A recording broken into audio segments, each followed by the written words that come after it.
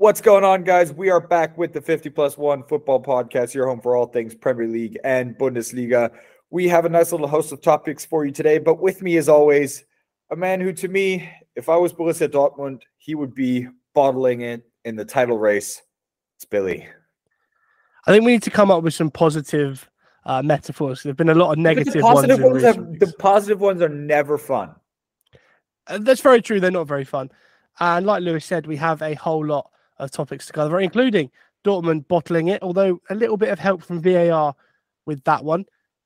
We'll have a look at the relegation battle as well on the other flip side of the Bundesliga table. And then we'll move over to the Premier League. We'll have a look at Leeds.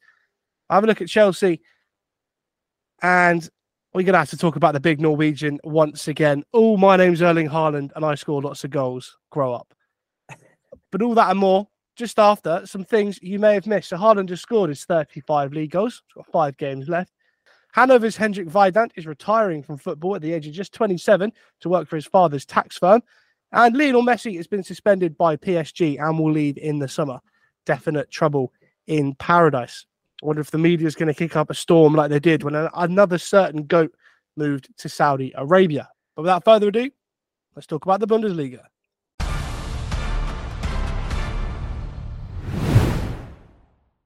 Well, Dortmund bottling it. We've already kind of spoiled the first topic a little bit. First off, we say bottling it. We do know what happened in the fabled 65th minute of that Friday night game against Bochum. We're not stupid. We don't live under a rock. At the end of the day, basically sets up a pretty good question. Is it Dortmund bottling it if you are reliant on a penalty that hasn't been given, or phrase it differently, a penalty not being given that is a clear penalty? Should that be the deciding factor in why you don't win a game? No. VAR is there to aid and assist, not potentially take the title away from Dortmund for the first time in what could be 11 seasons. Well, yeah, but that's exactly my point. Obviously, VAR should be doing its job, and I think we can't. We'll talk about the whole VAR discussion in a second, but for me, it's the fact that, or more the question, even though VAR has been at fault for not giving the penalty, if that's deciding the title race, how much can you say VAR decided the title race versus Dortmund should have done better? Yeah, okay, I get that, but it's not the fact that Bochum are going to roll over and take it. They're fighting for their lives. You know, they needed a win. They needed that point as much as Dortmund did. Yeah. So I think they'll probably hold their hands up and say we got away with one. Suarez got away with one there. But it was interesting that the statement from the DFB. So it says the defender jumps sideways from behind with both legs into a duel for the ball. He does not play the ball, instead only hits the opponent and brings him down. This is a foul and thus a penalty kick, as the TV pictures also prove. The expectation must remain that such operations will be properly decided by the referee on the pitch without the support for the video assistant. So they know, and they can say they even said the TV pictures clearly show it. So, well, okay, but everyone who was watching that game and everyone who saw the highlights and everyone who saw basically Twitter knew that it was a clear penalty. I mean, you don't have to be, the world's greatest referee. You don't have to even be or have had any refereeing experience. You just have to have played football and seen that, going through the guy. I mean, Sascha Stegemann, the referee in question on the pitch, the fact that he's not seeing that, for one thing, that is unbelievable. He did say, in hindsight, the reasoning that he gave for seeing it when he saw it, in real time and happen was the fact that Adeyemi tried to basically shield the ball and basically put his leg where the defender was going in. In my eyes, I guess, it's a way of looking at it as a referee, possibly even because they're going to get judged from every angle and they know that the rule book is, very specific at times. But, at the end of the day, if, he should be seeing it. And then you have to ask questions of the guy sitting in the VAR room, Robert Hartmann, who is seeing multiple pictures of this and saying, nah, that's not a problem. That's ridiculous. He's sitting there with all of those camera angles. He's seen basically that foul from about 15 different positions. And he's still not, gone in Stegemann's ear and said, maybe you should have a look at that. That he shouldn't be in the VAR room again. Like that is, you can't miss something like that. And then, obviously with the title being on the line and stuff, but I don't know. We've seen stuff like this in the Premier League, where the VAR also hasn't done its job. And Dr. Felix Brüch, another referee, he said, the referees never asked for VAR. So do you think that in the end, the referees would be better off without it?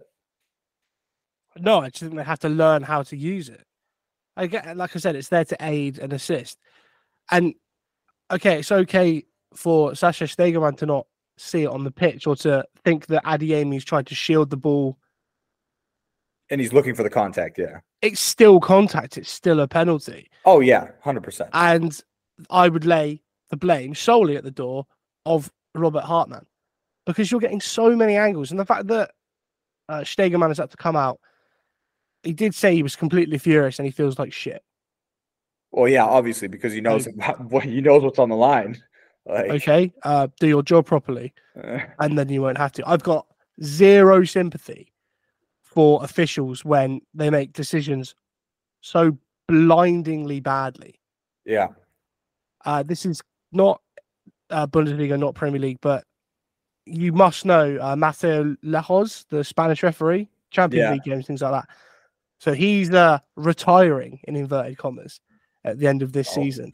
And this whole thing came out from the Atletico Madrid game at the weekend. He spoke to Rodrigo de Paul. Yeah.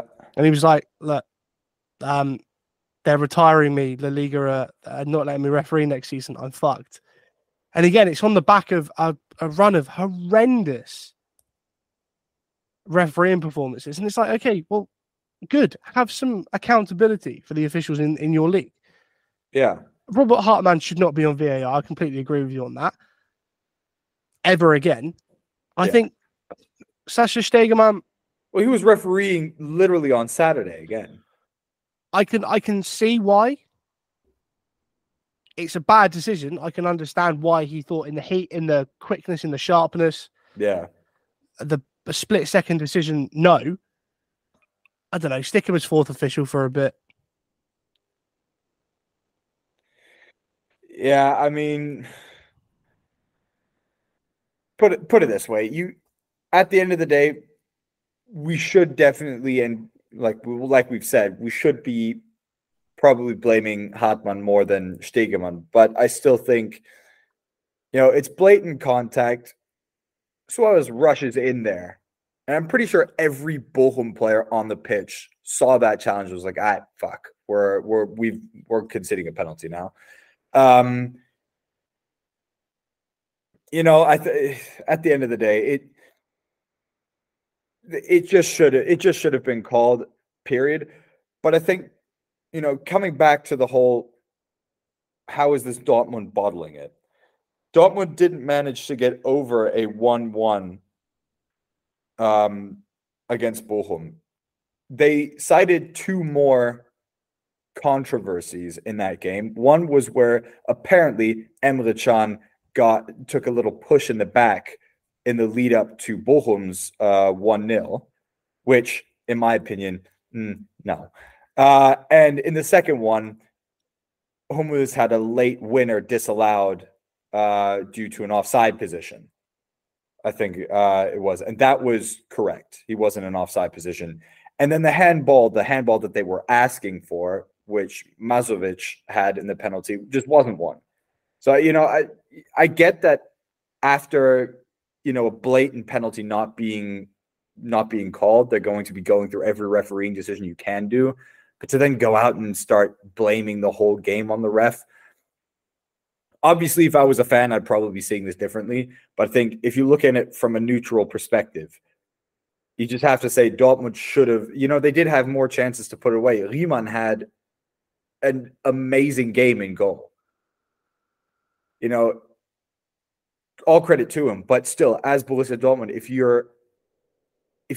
the title really is on the line, and it just is, and you are in the better position, you just should be doing better. So what was it that Felix Magath said? Oh yeah, he said basically when asked about the VAR decision, he was like, "Oh, just stop coming with the VAR decision. Dortmund just should have scored. They had 90 minutes to score more than a goal in Bochum, and they didn't. It's not down to just one missed refereeing decision." And at the end of the day, like I 100% can, because obviously decisions should have been called and whatnot, but at the end of the day, you kind of have to say he does have a point, and you've got 90 minutes. Yeah, okay, you've got 90 minutes, but if the referee's not doing his job properly, then you're going to be hamstrung by it. And I know he did very well. He won the league with Wolfsburg, but the everlasting memory I've got of Felix Magath is how awful he was with Fulham. Like proper dinosaur style football. Yeah, it just didn't go well. I might just play devil's advocate here for a second though, and say, yes, maybe they should have scored, but when the title is on the line, every single minute detail counts. So I almost could give it a little bit to Dortmund. I don't know. Would you say it's still more down to the fact they should be scoring, and that's just down to their own fault, or?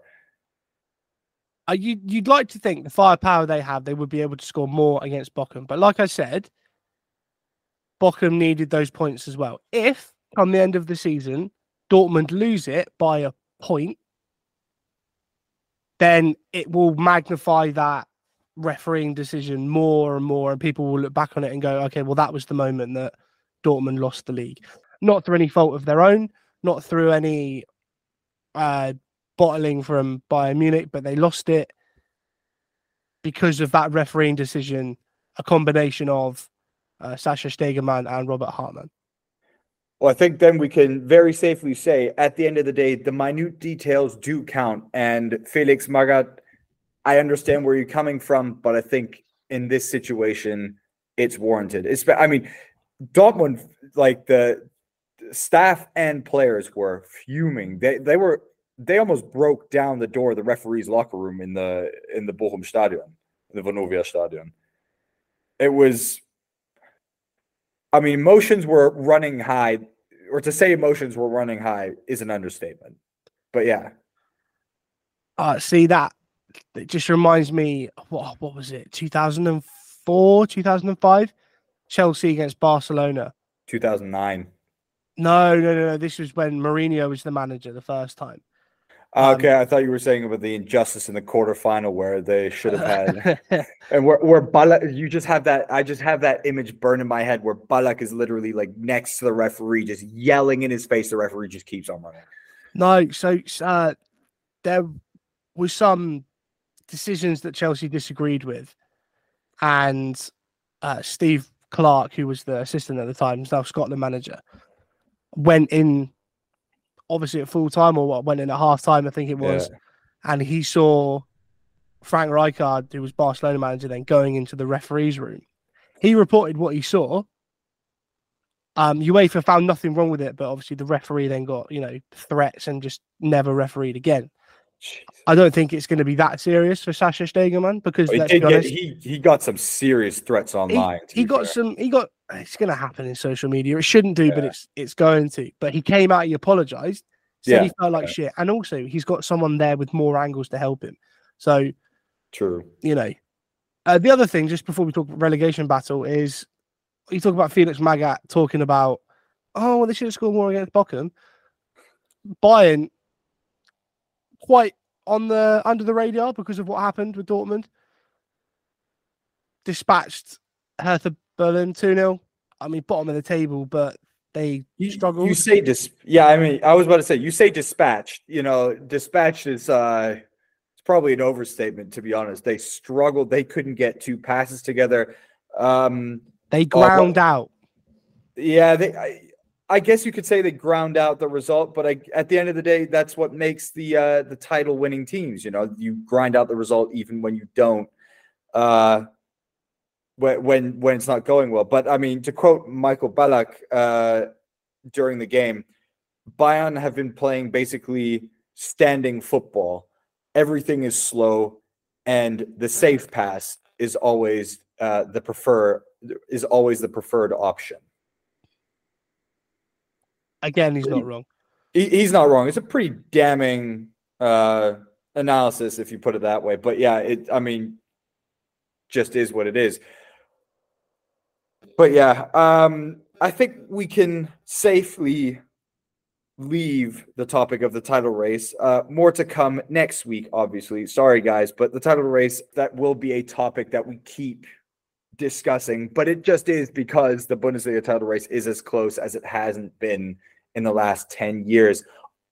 You could almost say that it is more a race of, which snail finishes quickest, because in all honesty, this will be the lowest points finish by the title winning team in the last 13 years. Wow. It says everything about the stuttering of two teams, but let's talk less about the top of the table. Let's talk more about the bottom. And while we're on the subject of Bayern against Hertha BSC, 22 points, 5 off of second from bottom. It looks pretty done and dusted, doesn't it? I don't want to say it because there are still games left, but yes. And it's their own fault. Because you can't say, oh, but we don't have the money to compete. Union Berlin don't have the money to compete. And but they're well run, they're well managed, they spend sensibly. They don't have all this money come in and then just throw it at players that don't fit a system just because they're there. That sounds familiar. That sounds like another team in blue. Don't take any topics away from us, Bill. It would have been a perfect segue. I'll try and set you up for it again. But yeah, looking at the last few matches, arguably the last good result they ground out was a 1-1 against Freiburg, which I actually happened to watch in Berlin in a Hertha bar, which was, entertaining. Well, it was entertaining for me, but obviously you're allowed to lose to Leipzig. 5-2 loss against Schalke. Oof. 4-2 loss against Bremen at home. Oof. And I mean, you're obviously allowed to lose to Bayern, but, if you're looking at the last few matches, you've got Stuttgart, who are a direct rival in the relegation battle. And Stuttgart have made it to the semifinals of the DFB Pokal. Obviously, at the time of recording, they just have been knocked out by Frankfurt, but also very narrowly. 3-2. It could have even, there was a last-minute penalty that wasn't given. This time, that was the right decision. But, you're looking at the teams. You've got Köln, 32nd, match day 32.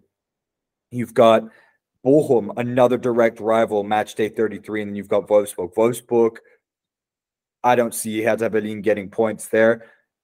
And, I mean, you have to then beat Bochum. You have to beat Stuttgart. And then, Köln, I don't know if they'll get points against them either. It's definitely not an easy few games because as much as Bochum and Stuttgart might be having a harsh time of it,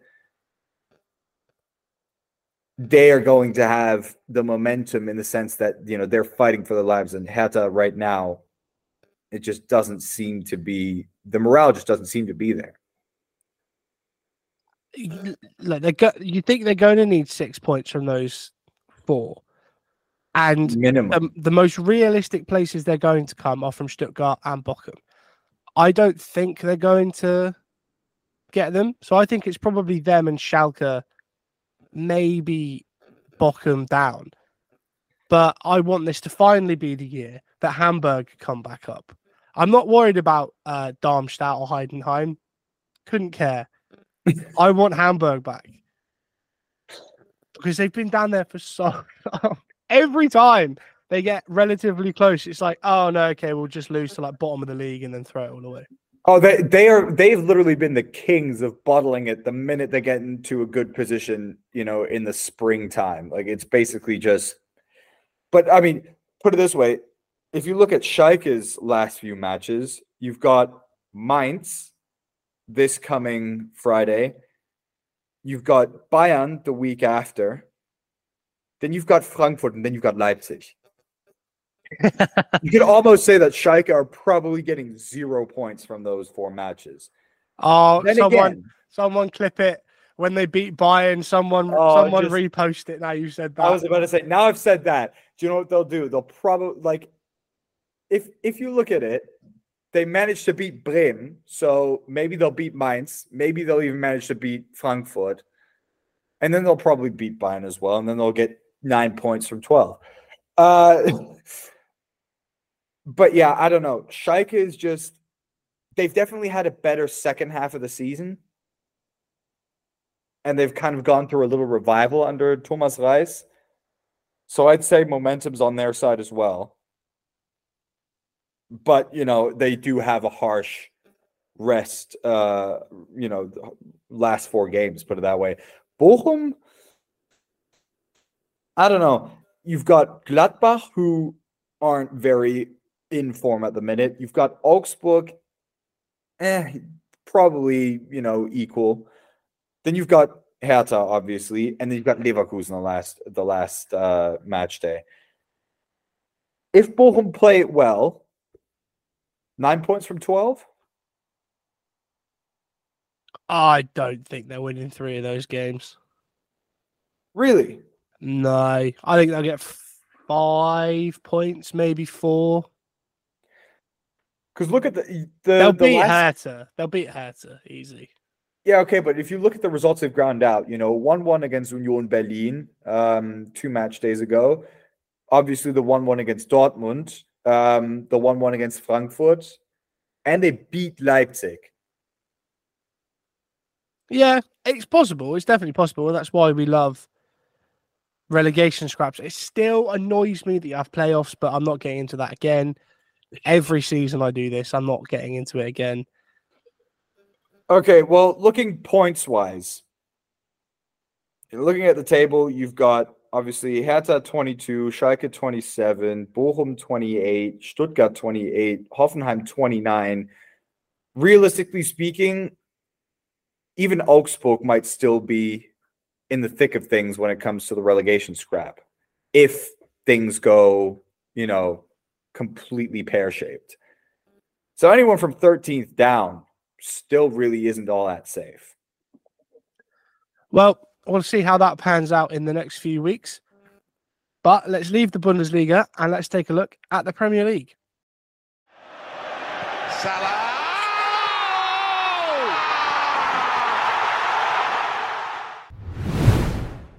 So, we haven't spoken about Leeds in a while, not since they sacked the real-life equivalent of Ted Lasso, Jesse Marsh. They hired Javi Gracia and have since now sacked Javi Gracia, and they've brought in the Premier League's original firefighter, your friend and mine, Big Sam, England's only manager with a 100% win record. Thank you very much.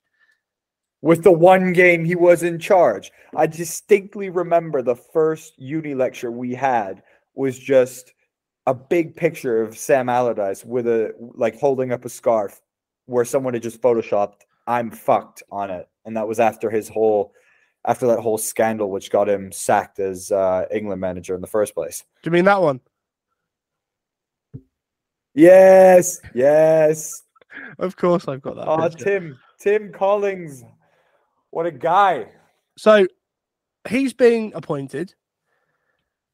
Let me just give you the 4 games he has to pull a team that seemingly don't want to stay in the league. Yeah. So just the easy match on Saturday, just a simple trip to Manchester to play Manchester City. Then over by the Norwegian freak of nature. Then they have a home game against Newcastle United, who are going to be gunning for top 4 still. Then they have West Ham away. West Ham, after the 2-0 loss today, potentially still teetering on that relegation thing, although I think they're probably safe. And then they finish the season at Elland Road at home to Spurs. Oof. Realistically, I think the West Ham game is the only one they win. Yeah. Or, sorry, the only one they have a chance of winning. Yeah, you just can't get around the fact that, they're 1 point above relegation. In all actuality, they're only not in the relegation zone because Forest have a worse goal difference. If Everton pull out some freak win in their last couple of games, if Forest do the same and Leeds don't. If Dyche keeps that Everton side up, I'll eat gravel.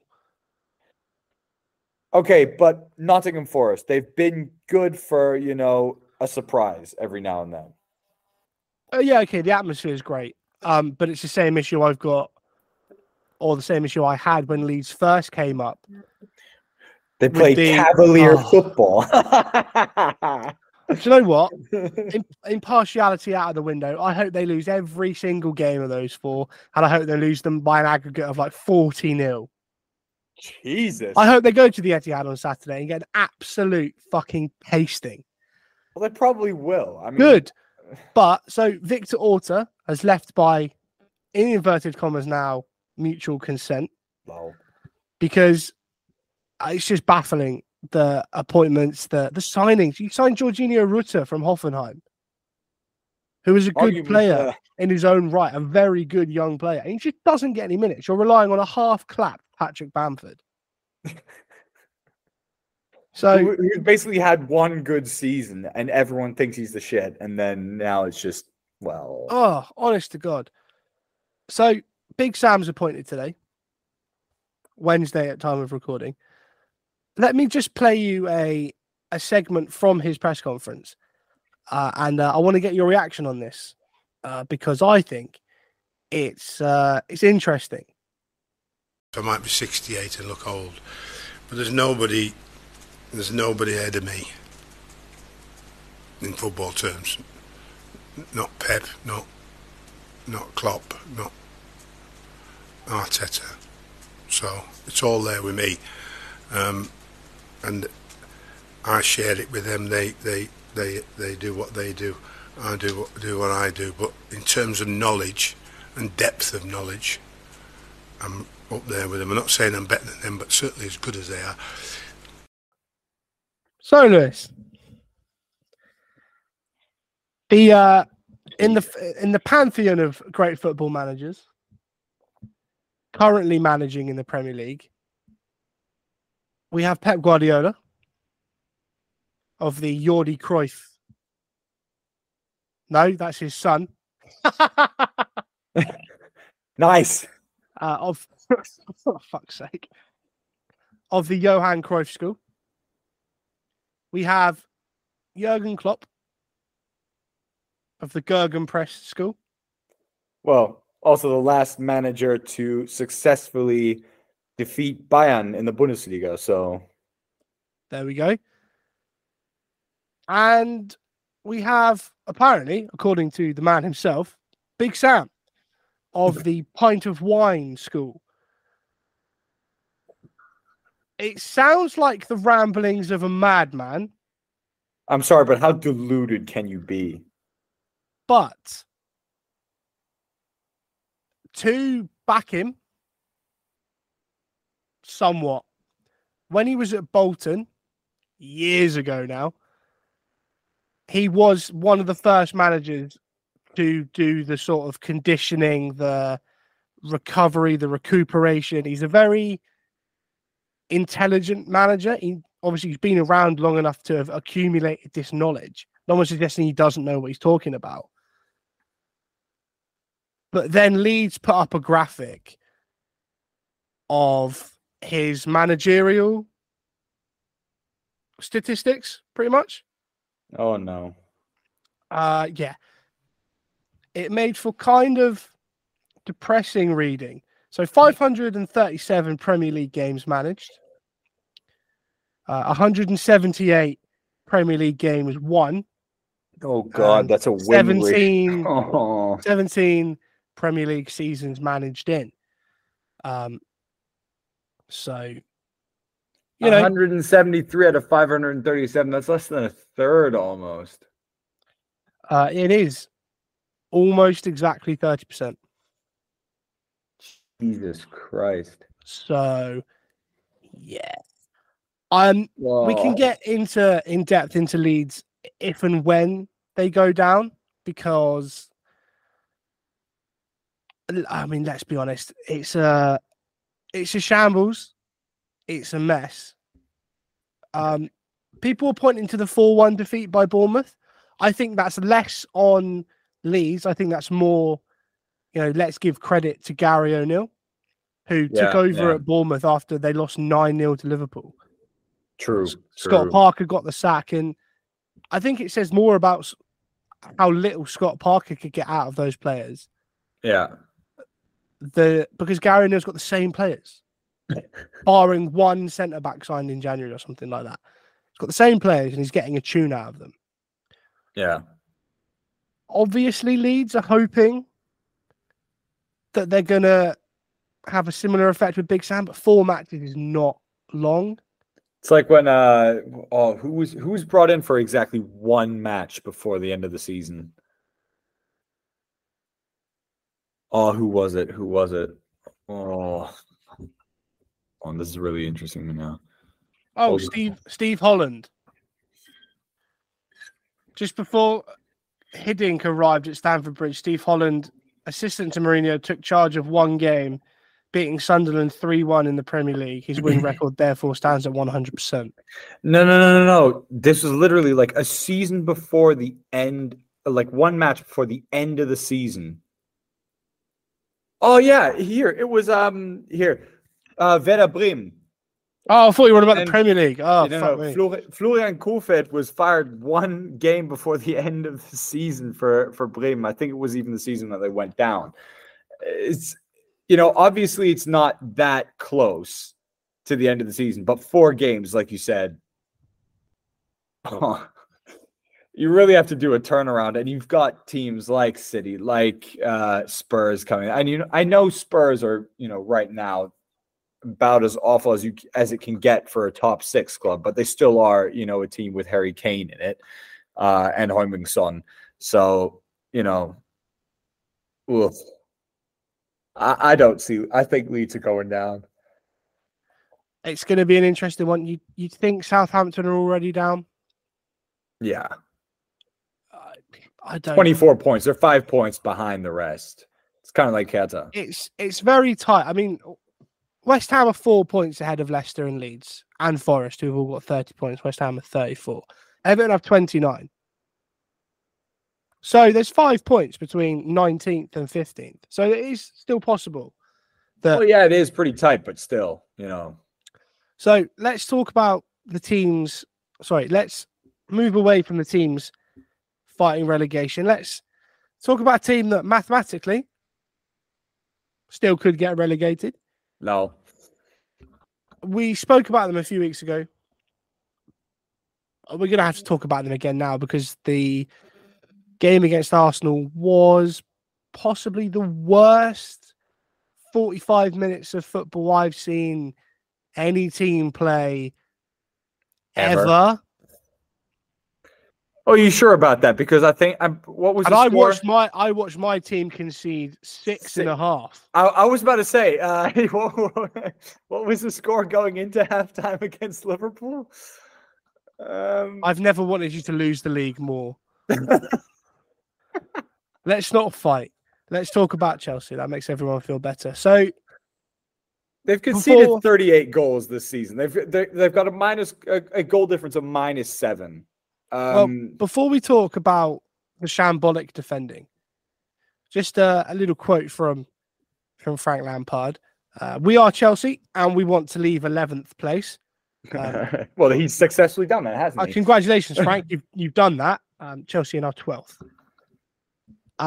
So in Frank Lampard's last 20 matches, he has 17 defeats, 2 draws, and a win. Our win. Scored 12 and conceded 40 goals with a win percentage now of 5%. I was about to say it keeps going down because I read out those statistics last time around when I think it was 19. He was 19 matches deep and he was at a win percentage of about 6 points something. So yeah, it keeps going down, and arguably, not just arguably, it just has gotten worse under Frank Lampard, hasn't it? And you've got your £100 million signing, Mykhailo Mudryk. He was through on goal. What was that? He put like this little, pass back basically to Ramsdale. Ramsdale kept it. He didn't just parry it. He kept it. To be fair to Mykhailo Mudryk, he was their second best player against Arsenal. It's not hard to be the best player in a team that just isn't performing, period. No, but credit where it's due to Noni Madueke. Yeah, okay, he got his goal. I think it's difficult when you're one of 11 players that seems to be trying. Ben Chilwell, I've said it repeatedly, just not good enough. Cesar Azpilicueta, too old now. For some reason, N'Golo Kante was the most advanced midfielder in that 3 of Kante, Kovacic, and Enzo Fernandez. Enzo Fernandez, incidentally, not worth the 105. If he was Pogba, he'd be being crucified right now. I don't know what's happened with Raheem Sterling and Pierre-Emerick Aubameyang. As shambolic as ever.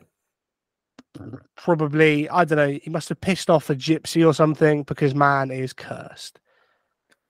Yeah, I don't know. But you've got... Frank Lampard decides to play back 4. Okay, Chelsea again, same as Spurs, notorious for playing a back three. Yeah. Wesley Fofana came off and Trevor Chalobah came on at some point. But penny for the thoughts of Benoit Badiashile. Oh, that poor guy must be regretting his move more than probably Raheem Sterling. He's left City and gone to Chelsea. I think, if you're Raheem Sterling right now, you must just be sitting there and thinking, what the actual fuck have I done to my career? I mean, he could be, obviously he probably wouldn't have gotten into that City team, the way it's playing now, but he still could have been part of that City team that can very much still win the treble. And I mean, Chelsea's just, at some point you're thinking, I'm a professional footballer and I'm playing for a club who have won the Champions League before and still don't have the facilities to cope with the amount of players being signed, so that players are getting changed in the hallway. That's like Sunday league team stuff. And that's because Sunday league teams get changed in, I don't know, like the locker rooms of some nearby secondary school. Which is at this point, Chelsea probably do have the facilities of a nearby secondary school. Well, and we'll talk about Arsenal in a second because it was just so easy. Yeah, I was about to say, Arsenal weren't playing. They weren't coming off like a string of good performances. Arsenal hadn't won a game in a month. But Joao Felix We all Oh. know he's a Oh good my player. God. Okay? We all know he's a good player. We've seen it. But even Frank Lampard saying, he's not a number 9. He's not a number 10. You ask him where he wants to play, and he can't tell you. Yeah. And then proceeds to play Kai Havertz through the middle in the second half. A player who repeatedly we have said, ever since he moved to Chelsea, is not a centre forward. No. Just because he's 6'2", that's the reason he's being played up top. I honestly would not shock me if they sacked Frank Lampard. But at this point, why fucking bother? The season's dead. You're not going to get anywhere. You're not going to win anything. And what I wanted to talk about more before we talk about Arsenal and my ever-growing love for Martin Odegaard Oh, yeah. is, and this is going to sound really biased of me for a moment, but Solskjaer was crucified when he went on a bad run of results that eventually led to him getting the sack. Which I think, what was he? At his worst, he was probably... Did he drop as far as 12th at some point? No, never. Exactly. What did he drop to? What, 6th maybe? I think we were 9th at one point. Okay, maybe. And then Ranić came in and it just didn't get any better. Yeah, but still, I mean, at the end of the day, Solskjaer still got you guys into Champions League spots. Exactly. Even Alan Shearer, when Frank Lampard was appointed, was like, it's a great opportunity for Frank to show what he can do with a good team and, potentially win the Champions League. That went fucking well, didn't it, Alan? I'm sorry, but that... I want to know whether it's just because it's Frank Lampard and he's everyone's fucking mate that people seem reluctant to criticize him. Because there was a video of Roy Keane ages ago when he was at Chelsea the first time. Yeah. And, Jamie Redknapp's going, oh, yeah, but, United this and Solskjaer that. And Roy Keane's like, yeah, but I'm not talking about that. I'm talking about Frank Lampard. Yeah. And how bad he is at his job. Yeah. You look at Steven Gerrard, it's exactly the same thing. It says more about Steven Gerrard than it does about Unai Emery. The fact that Emery is getting that ability and to play that well, challenging for European places. They were 16th when he took over, and that's because of Steven Gerrard. Everton, well, they probably might still get relegated. That is partially, not wholly on Frank Lampard, but mainly on Frank Lampard. Yeah. How are you still getting work? He went to Derby, one of the best Derby teams in like the last 15 years. Failed to get promoted. Make it make sense, Lewis, because it makes my head hurt. No, because I think it just is that notion that, Lampard basically during his playing career never hurt a fly, so to speak. Obviously he had those scandals. Like, I think if you go all the way back, I'm talking way back. I think he was part of a group of Chelsea players who went on the piss up right after 9/11 happened. How dare they? Exactly. Well, put it this way, the rag that is the Sun made a huge deal out of it. Anyways, glorified shit rag. Yeah. Anyways, but like if you ask, the average Premier League fan, I don't think he'll ever talk about, Frank Lampard having any bad boy moments, anything where where you're like, oh, what an asshole. Like you never would think of Frank Lampard in the same way that you would maybe, Luis Suarez, he bit someone, or Cantona who went, flying kicked a fan, or things like that, or Nemanja, great defender, but you just knew that he was just brutal in tackling. Frank Lampard was just everyone's picture perfect midfielder when he was playing, and I think that is what's giving him so much credit. And the fact that he got so much leeway the first time round at Chelsea, all well and good, because of because of what kind of a player he was and how much he had done for that club. But now the second time around, I think it's just, there is a time where, as you said, Solskjaer took heat like no one's business.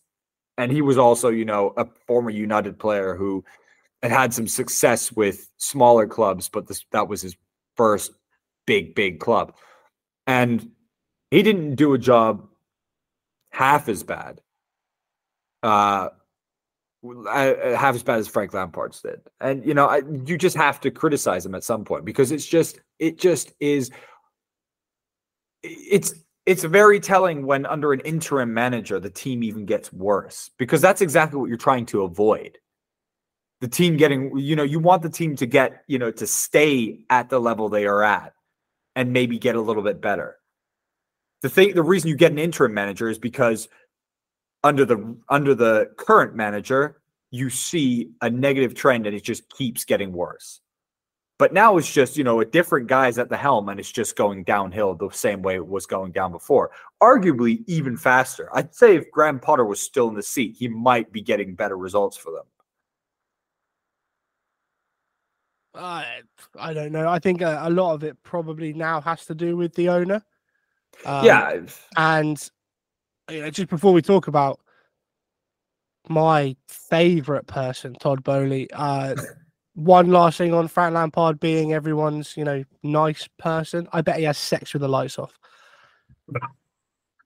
Just vanilla missionary for like 30 seconds, and they both him and Mylene roll in separate directions, and he cries ever so slightly. Jesus Christ, Bill! You just attested post-coital weeping to Frank Lampard. I mean, he's got to weep at some point after those performances, and if it isn't after sex, I don't know when it will be. He's like, was that good for you as well? Anyway, let's leave Frank Lampard. Anyway, before I lose myself. And Todd Bowley. I don't want to keep banging this drum. But you have to. But I have to. Because, my God, man. I said it to you Tuesday night. And it's just... I said it to you. Just because you have the money to spend doesn't, one, mean you should.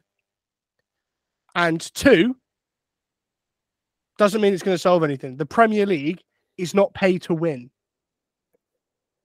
Nah, it's not. And I think this is, somewhat of a cancer almost of, American billionaires coming in and thinking that the Premier League is the same type of deal as, any American sports franchise. It's just, you need to understand that this whole thing is not every team has been made of money. The whole franchise system in the US basically guarantees that every team needs some massive financial backer who's a billionaire to finance them. And, because of that franchise system, it's a lot easier basically as an owner to just say, I'll throw some money at it. And hopefully it'll work. But, football is just a different breed. It's a different breed of sport. There is no franchise system. Everyone is their own thing.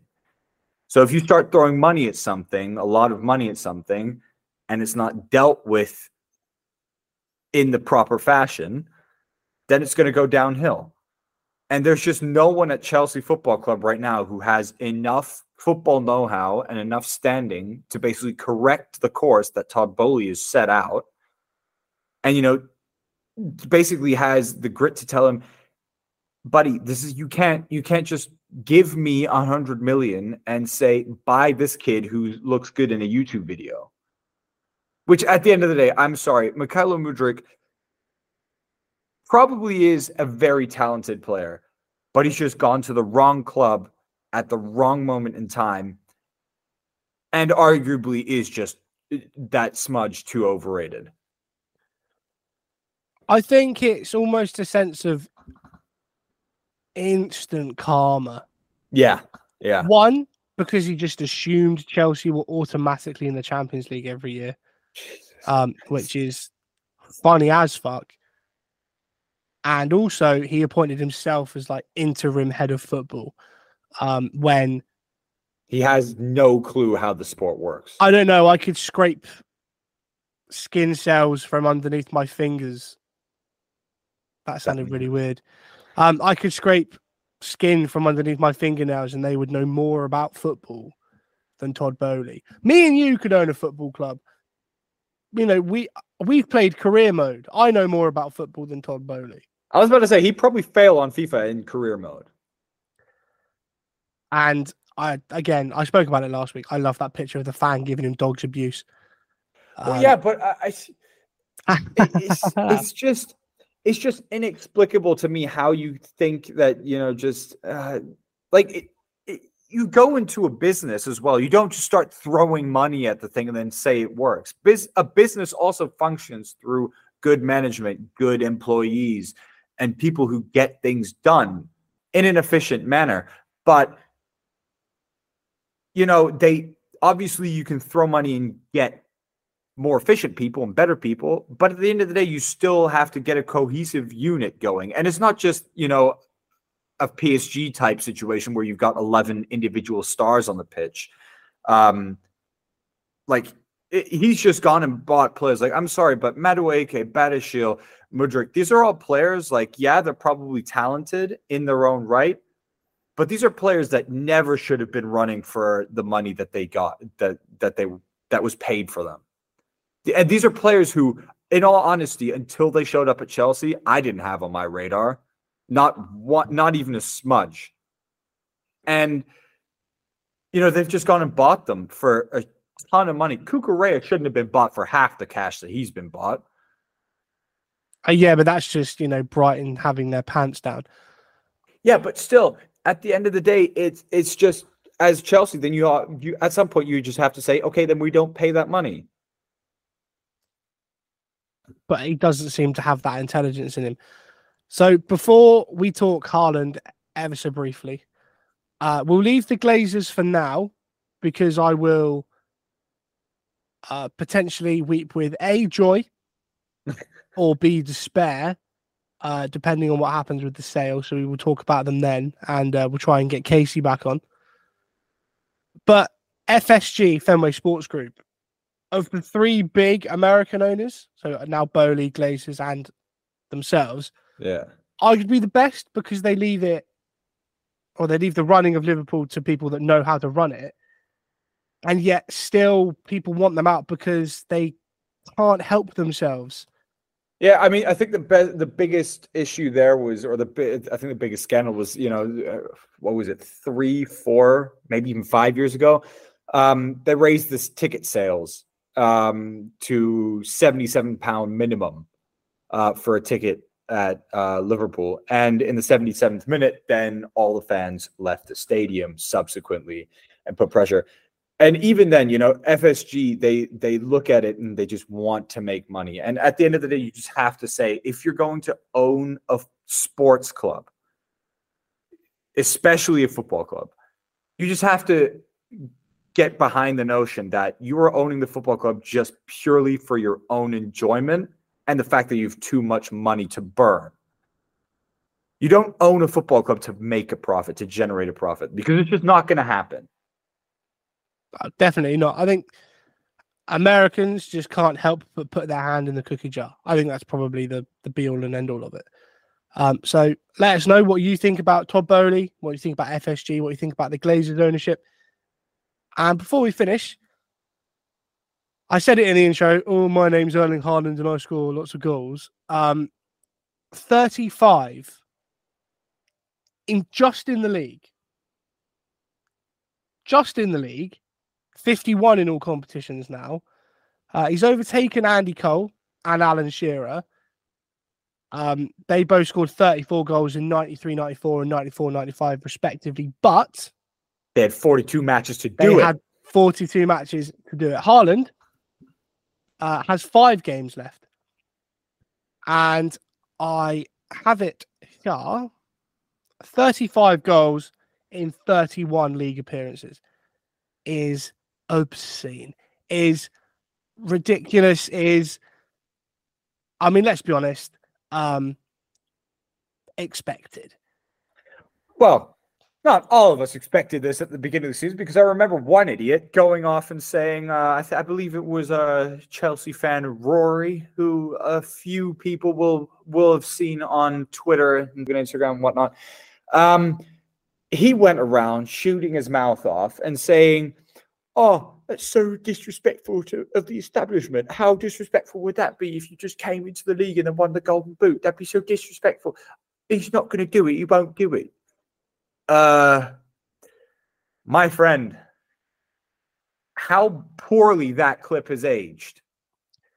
I don't care that I believe he's put out already like an apology video or something, saying, I probably shouldn't have shut my mouth off.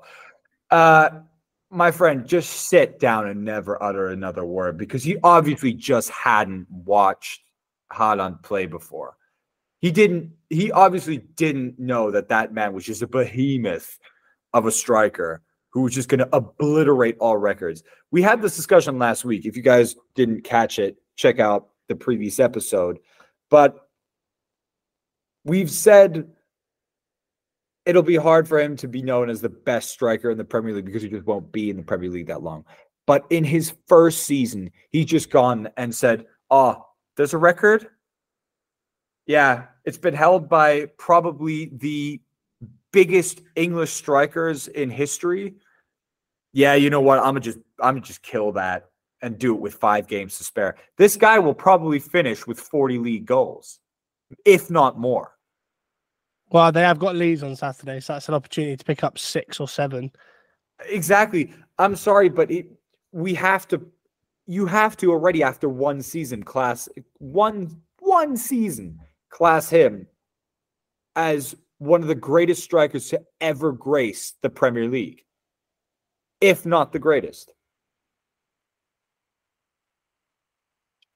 I'm not going to grace that with a response. Hey, I'm not going to grace that with a response.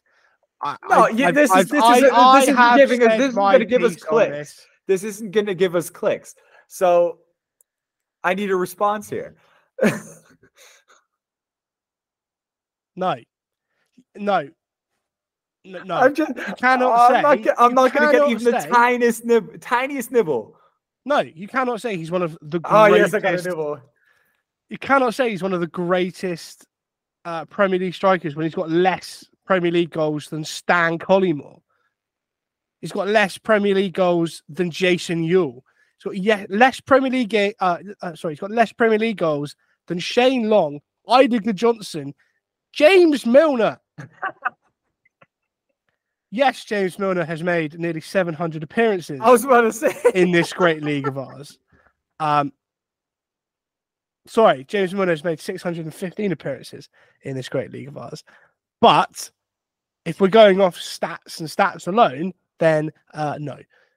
Oh, it's fine. We'll give it another season. He'll break the 100-goal mark. We'll get a Premier League 100 club compilation to watch of 2 seasons worth of goals. I don't think, and I said this the other week, I don't know why I'm repeating myself. You just get a rise out of me.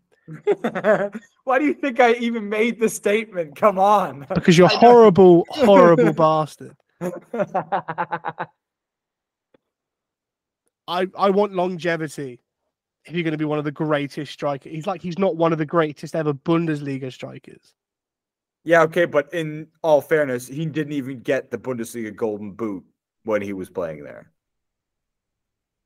So okay, fine. But I'm sorry, he's just gone and broken a record that stood for that's fine. 30 years. That's fine. Break the record. Do what you want. I've got no issue with that.